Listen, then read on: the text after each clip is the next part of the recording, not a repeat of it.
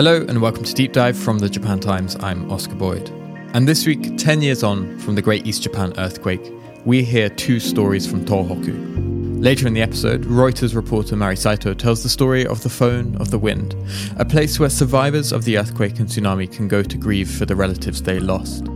But first, I'm joined by the Japan Times' Alex Martin, who recently revisited the city of Ishinomaki to see how it's faring a decade after almost 4,000 of its residents perished in the tsunami.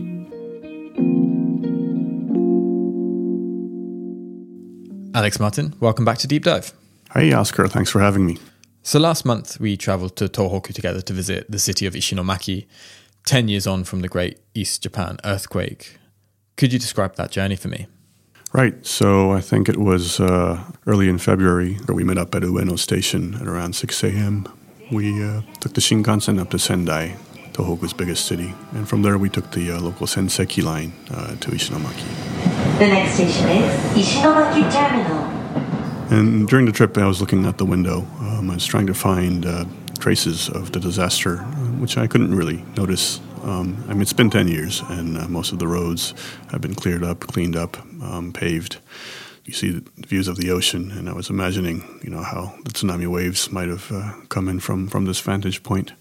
But outwardly, I didn't really notice any major traces of the tsunami.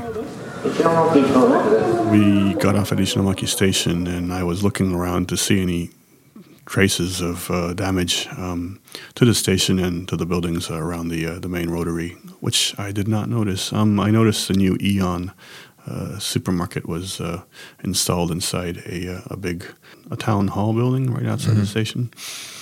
But yeah, it just looked like any other small inaka station in Japan. It reminded me of my mother's hometown in Tsuruoka. Looks just like it. Yeah, so we just got off the train.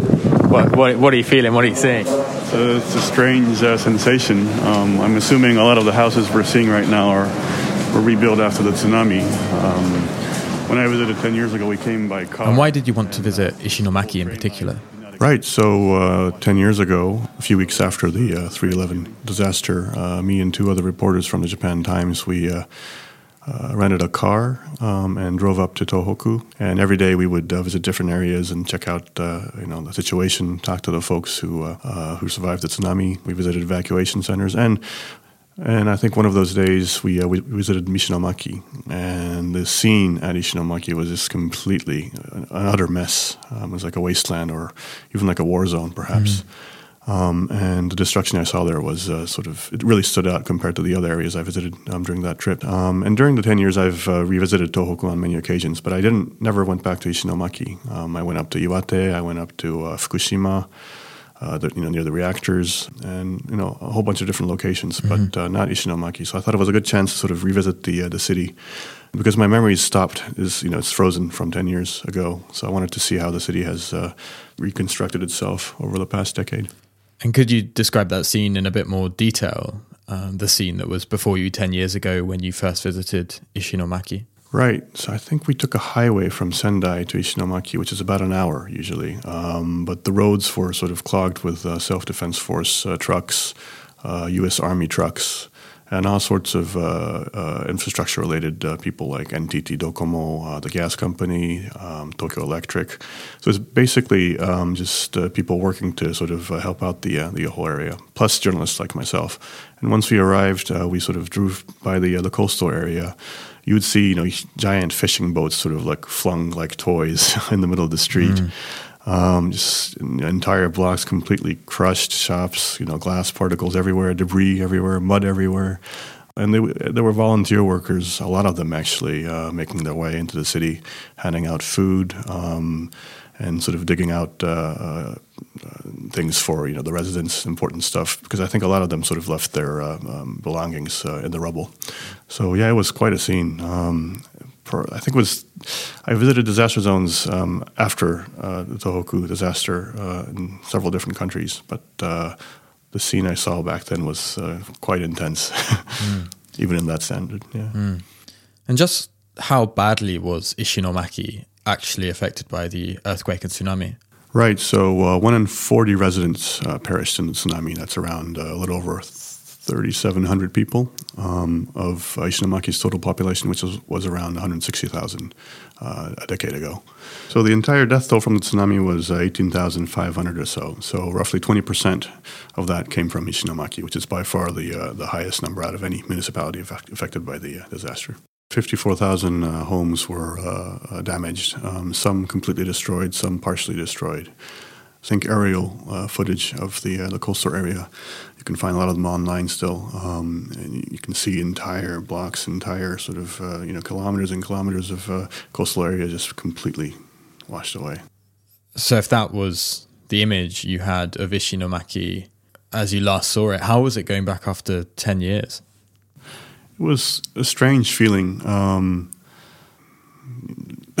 So the scenery the only scenery that I remember of Ishinomaki is basically destruction. So I don't know what Ishinomaki looked like before that. So it's sort of hard for me to sort of connect the dots when it comes to the scenery that I saw this time and last time. I could vaguely sort of recall certain areas. For example, the rotary of Watanoha, which is a station on the local Ishinomaki line. I reported there 10 years ago. And the rotary was still there, obviously all cleaned up. You wouldn't see the mud and the junk that was still lying around when I visited 10 years ago. And the train line is working, very quiet little train station. But yeah, 10 years ago, there were, groups of volunteers there handing out bento lunch boxes and people, lining up to pick up the food and run back to their family members to hand them out to relatives and friends. So yeah, it's sort of a surreal feeling because it's my memory is all about sort of just a disastrous scenery of it was like a wasteland. But now it's all cleaned up. There's new roads being built, new bridges crossing over the Kitakami River, and obviously the giant seawall now that sort of blocks the view of the ocean.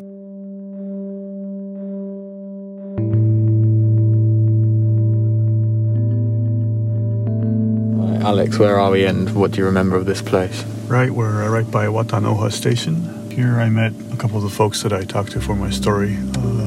One's Ryoko Kurosu, who's a local hairdresser. As part of your reporting, you tried to reconnect with some of the people you'd met when you first visited Ishinomaki a decade ago and find out how their lives had changed over that time. So who did you manage to actually reconnect with? So one of the folks I managed to reconnect with was Ryoko Kurosu, who's a hairdresser.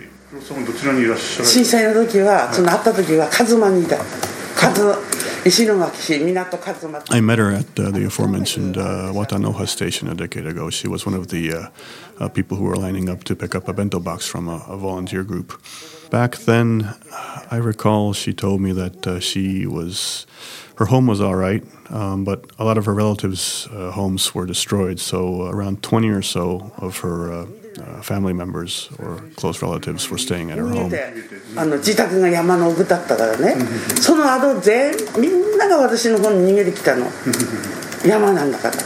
That's quite a lot of people, obviously. And she was really, every day she would go out and try to pick up bento boxes, other food stuff. So she was out and about, and that's when I bumped into her and I talked to her. So that's one of the folks. What was it like meeting her after 10 years? How's she doing now? Right, so at that point when we met 10 years ago, her hairdresser was completely destroyed.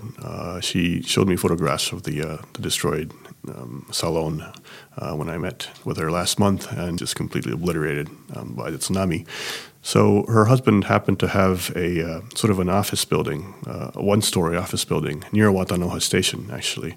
So she moved her business over to this place, and she started again. But still, Watanoha is a very quiet area now. She told me that a lot of the young residents have sort of moved on to, larger cities, perhaps.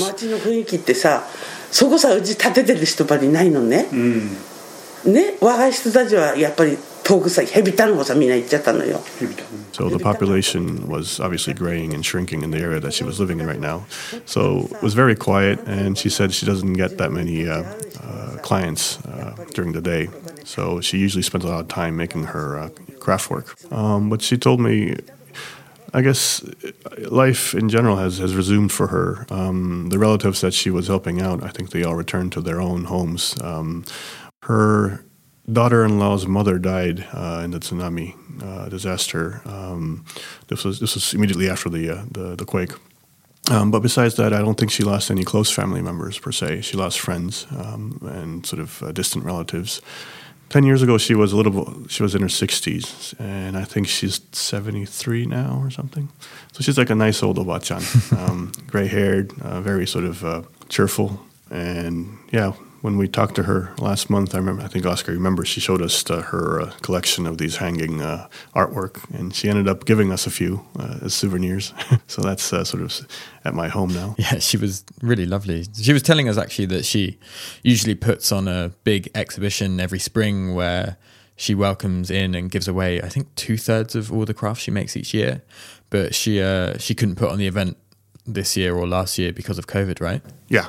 So every year during the Golden Week holidays in early May, she would open her studio to the public and give away around 2/3 of her thousands of these cloth figurines. And I think that's sort of become her main sort of hobby and her main passion now. These tsurushikazari, traditionally, they have a symbolic meaning to sort of repel evil or, to pray for sound health. So which, I assume being a survivor of one of the deadliest natural disaster in Japan, she would want to sort of, that's the feeling that she has, that's the symbolic meaning that I think she sort of gives to these artworks that she makes. Mm-hmm.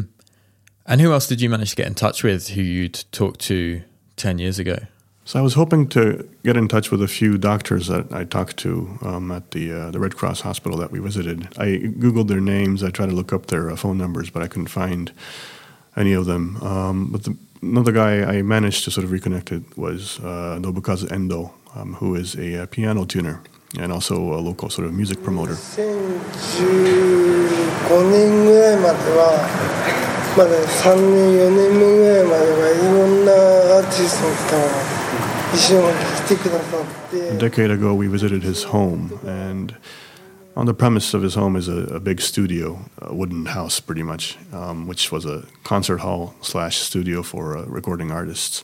And he was at that time trying to sort of renovate the whole place because it was damaged by the quake. And he was telling me a decade ago that a famous live house by the coastal area was completely destroyed. And he was very worried that the musical scene in Ishinomaki was not going to be able to sort of come back.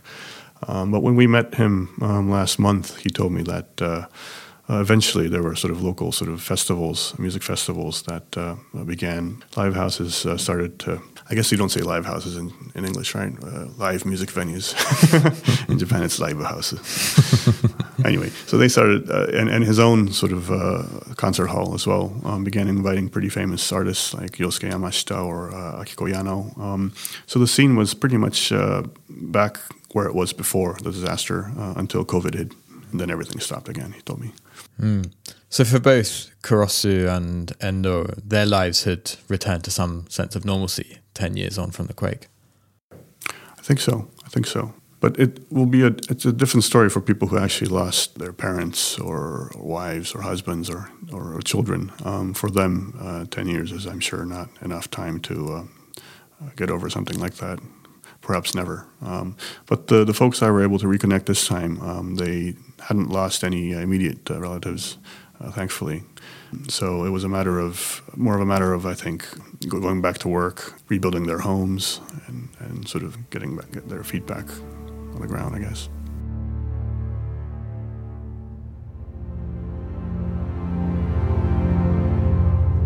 We're on top of Hiyoriyama, which is a 50-60 meter tall, high mound right by the Ishinomaki coastal area. Apparently when the tsunami hit, a lot of folks climbed this mound and their lives were saved, but they could see the huge waves rolling in and wiping everything out. So while we were in Ishinomaki, we climbed a hill called Hiroriyama, where you can get a panoramic view over the city. You can see the Minamihama coastal area, which was the most damaged part of the city by the tsunami, where they're building the new memorial park and also the massive seawall that now extends along the entire seafront. But if you kind of turn and face the other direction and look inland from that hill, you can actually see a pretty normal looking city centre. There's still a fair bit of construction going on, but if you didn't know that there had been a tsunami, you might not be able to tell now that it's been a decade since the event. So how much money has been spent helping Ishinomaki rebuild over the last decade? Well, according to an estimate by the Asahi Shimbun, I think almost 2 trillion yen was spent on Ishinomaki over the past decade. The entire budget the government has allocated for Tohoku disaster reconstruction was around 31.3 trillion yen. And that's around $300 billion, right? Yeah, it's an enormous sum. And quite a lot of that has been invested in Ishinomaki, mostly in infrastructure projects, I think. So the issue with Ishinomaki, as with any other Japanese town, was that it was graying, its population was falling, its economy was not doing very well before the disaster. And then disaster struck, and a whole lot of money was poured in to sort of revive its outward appearance, at least. But then I think the core issue that Ishinomaki harbored from even before the disaster, which is a shrinking population, and graying population, I think that issue has yet to be tackled in any significant way. And I'm not sure how much of the funds have actually been used to sort of promote that kind of sort of soft power programs. But we did talk to a couple of folks from a local sort of project called Ishinomaki 2.0. And what's Ishinomaki 2.0 doing? So Ishinomaki 2.0 is a local initiative headed by a man called Gota Matsumura, who's a Ishinomaki native, and who, after the disaster, was discussing with friends and volunteers what they can do to sort of bring back vibrancy and creativity to the city.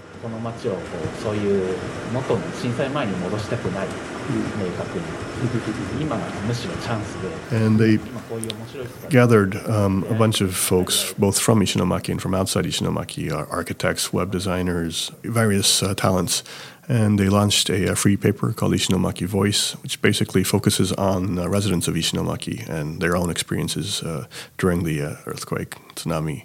And they made a bar called the Fukko Bar, Reconstruction Bar, from a dilapidated, flooded shop in the city center. They've also been sort of running programs to lure outside people to basically come migrate to Ishinomaki to sort of stem the depopulation of the city. And they've been sort of involved in various projects. Matsumura was also sort of key in realizing the Reborn Art Festival, which is a big art festival founded by Takeshi Kobayashi, a prominent musician. So they've been basically focusing on how to sort of bring back energy and livelihood in the city through sort of human interaction and creative programs. Mm-hmm. And are these programs succeeding? Yeah, as far as I could tell, they had quite a big crowd of people on board to move these various programs and projects forward. There was a lot of events coming up, even during the pandemic. And yeah, Matsumura told me that the point of the whole project is not for it to become like a one-off sort of project, but something that can be done sustainably for on and on and on, so as to create sort of an enduring sort of vibe for the city to maintain this sense of energy, so that the city can stand on its own 2 feet. Yeah, it's. We see a photograph of how the coastal area looked before the tsunami, and then we have the actual scenery of what's happening now, and a lot of concrete. There's a new bridge, and then we see the Memorial Park under construction. It's just all very gray. From the top of Hiroriyama, we could see all the ongoing construction, the tail end of this decade-long period of reconstruction and all the money going into the city since the earthquake. But from here on out, what challenges do the people of Ishinomaki face going forward? Right. I think in terms of infrastructure, most of the work has been done. According to an estimate by the Asahi, almost 2 trillion yen was invested in Ishinomaki alone. And it was used to build the seawalls, the roads, the bridges, various construction work that happened in the city. So most of that's done, but that funding is going to significantly fall starting this fiscal year. I think from the 5 years from now, the amount's going to be 1.6 trillion yen. And that's 1.6 trillion yen that's going toward the entirety of the Tohoku region over the next 5 years, not just to Ishinomaki. So it's a huge budget cut effectively for them. Yeah. So from now on, I think the main issue for towns like Ishinomaki is to basically survive on its own. As mentioned before, Ishinomaki was plagued by depopulation and aging, shrinking population like any other town in Japan. Its economy wasn't doing that well as well. So I think the issue now is to sort of be able to stand on its own, to create new lines of businesses, work for people. And for that, I think the city needs to be interesting. And that's where people like Gota Matsumura and Ishinomaki 2.0 come in to sort of create that originality and new ideas that actually lures people from outside to the city. Some of the issues that I've heard, we talked to the COO of Ishinomaki Laboratory, which is a furniture maker. The owner was Chiba-san, who's a former sushi chef. And his sushi restaurant's still in downtown Ishinomaki, but he told me that 70% of the customers are construction workers. なので例えばうち寿司屋でお客さん見てても半分以上もう7割ぐらいは工事関係者ですね。いわゆる総合建築業っていう人。Once that is finished, and that's going to wrap up quite soon actually, the fiscal year ends this month, and I think a lot of the construction workers are going to be gone by then. He says, how would restaurants like his sushi restaurant get business if a majority of their customers are gone? And things like that. I think it's a new reality that Ishinomaki needs to sort of get used to. I think the past 10 years, as some put it, was, they were on steroids pretty much. A lot of money was pouring in, a lot of people were coming in, a lot of confusion ensued, and things were always moving around. But I think as things get more quiet, they're going to have to face the same issues that a lot of towns in Japan are already facing. So it sounds like what you found is that Ishinomaki is ultimately undergoing this transition from a city that has been, for the last 10 years, defined by the earthquake and the tsunami and the money that's been coming in for reconstruction and recovery, to a city that's now facing most of the same challenges that other depopulating and aging cities around Japan are also facing. Yeah, exactly. And I think Ishinomaki has an advantage. It's so close to Sendai, which is a major hub in Tohoku. It has, gorgeous seafood and a very thriving fishing industry, and a very long history, a lot of traditions. They have a major festival every year that gathers, a lot of people.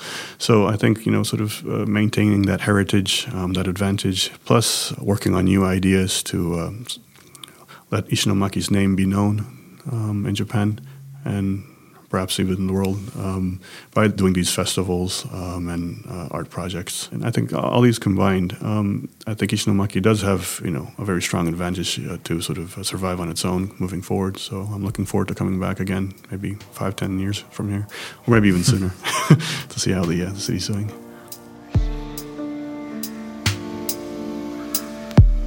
That was Alex Martin, and his article on Ishinomaki is linked in the show notes. Now I'm joined by Reuters reporter Mari Saito, who recently put out a beautiful photo essay with her colleague Issei Kato about a phone box in Tohoku known as the Phone of the Wind.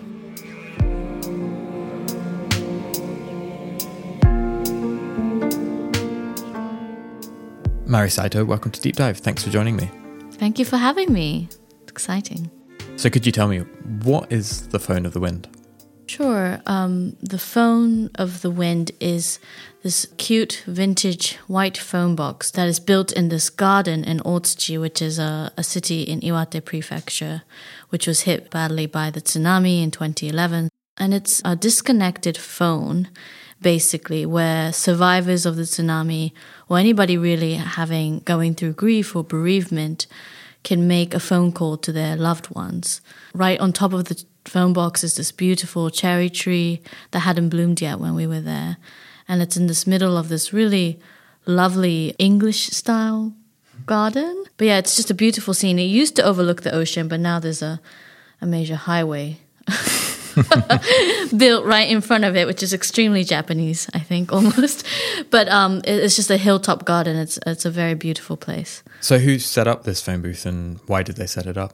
So set up by Itaru Sasaki, who his cousin died quite suddenly from cancer. This is before the tsunami and the earthquake.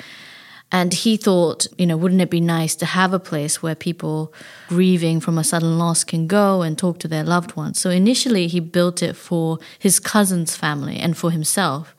And he built it before the tsunami.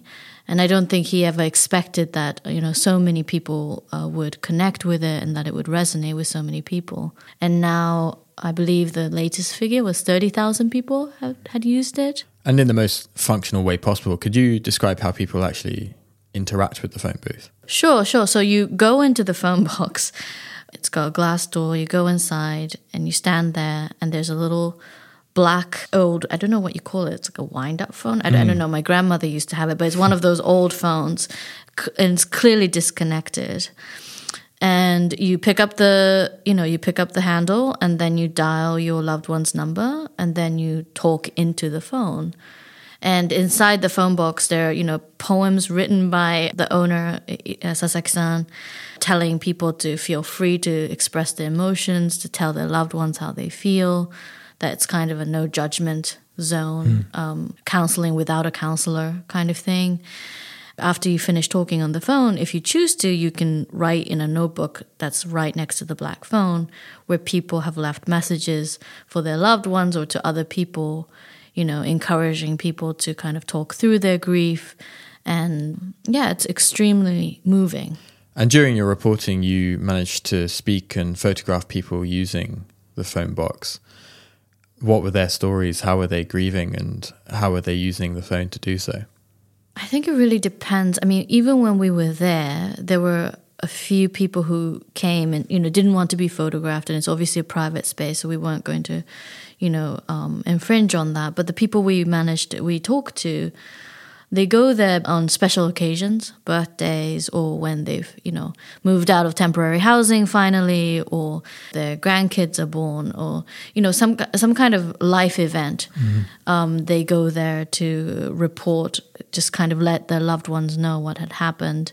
Kazuyoshi Sasaki, who is the local councilman in Rikuzen Takata, who I've known for several years, actually, I think he said initially he'd gone a couple of times just in the midst of that initial overwhelming grief after the tsunami, after losing his wife.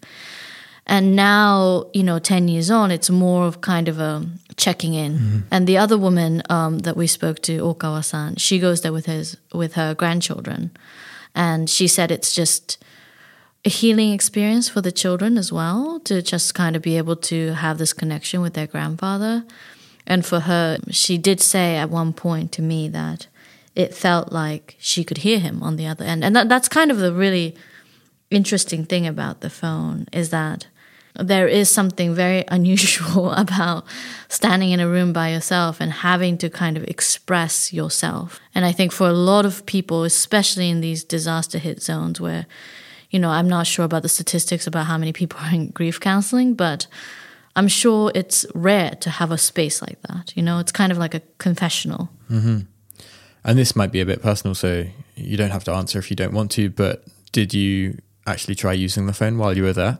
Yeah, I did actually. And it was, so Sasaki-san, the man in the photo who I've known for quite a few years, suggested that I use it. And obviously I finished all my reporting and it's not something that I would normally do, but I think that, grief is universal. I think everyone is going to lose someone or have lost someone, and the pandemic has been particularly hard. And I lost someone who was very important to me right before the pandemic. So I used the phone, and it was extremely difficult, actually. It's fascinating. There is something very powerful about having to stand in this phone box. I'm laughing now, but it is kind of a very emotional experience. And actually dialing the numbers yourself is also kind of an interesting experience, because it makes you kind of think about the last time you talked to that person. And I'm really glad that I was encouraged, actually, very kind people who have interviewed, encouraged me to also try and use it. And I think that gave me kind of a different perspective on why it's so helpful. Well, I'm sorry to hear that you lost someone important to you. But I think what you were saying just there raises an interesting point as well, because we are currently in a new, very heavy moment of grief, I think, with the COVID-19 pandemic. So has the Phone of the Wind taken on any kind of new significance as the pandemic has continued over the last year? I think, Itaru-san said that he had been contacted by organizers in Europe, I think particularly in the UK and Poland, who wanted to build similar phones, precisely so that people who had lost their relatives or family members or, friends to the pandemic can make those calls. This story about the Phone of the Wind it resonates whenever, it resurfaces. But I think particularly now, we've, experienced this unprecedented pandemic where we've had to change our lifestyle so drastically. In many ways, it has isolated people from their families, from their friends, and it has also kind of brought about extremely sudden deaths. And I think that's what, the owner of the garden has said all along, is that when you have time, months and months of caring for a loved one or an elderly loved one, where you're able to have these conversations, I'm not saying it's easier necessarily, but it's a different kind of grief from losing something so suddenly. And I think the fact that this article and the photos have really resonated, to me, shows that there is just kind of a universal need for this right now. I think people are really looking for a way out of kind of processing everything that's happened in the last year. Well, Mari, thank you very much for your time. Thank you.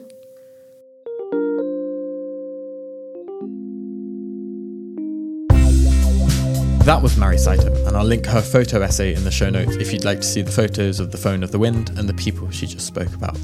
And if you'd like to read more about the 10th anniversary of 3/11, please do visit the Japan Times website, where my colleagues have been covering everything from how the earthquake changed seismology to how the nuclear meltdown at Fukushima has slowed Japan's progress towards carbon neutrality. That's it for this week's show. Thank you both to Mari and to Alex for joining me today, and thank you for listening in. Until next time, Potsukare-sama.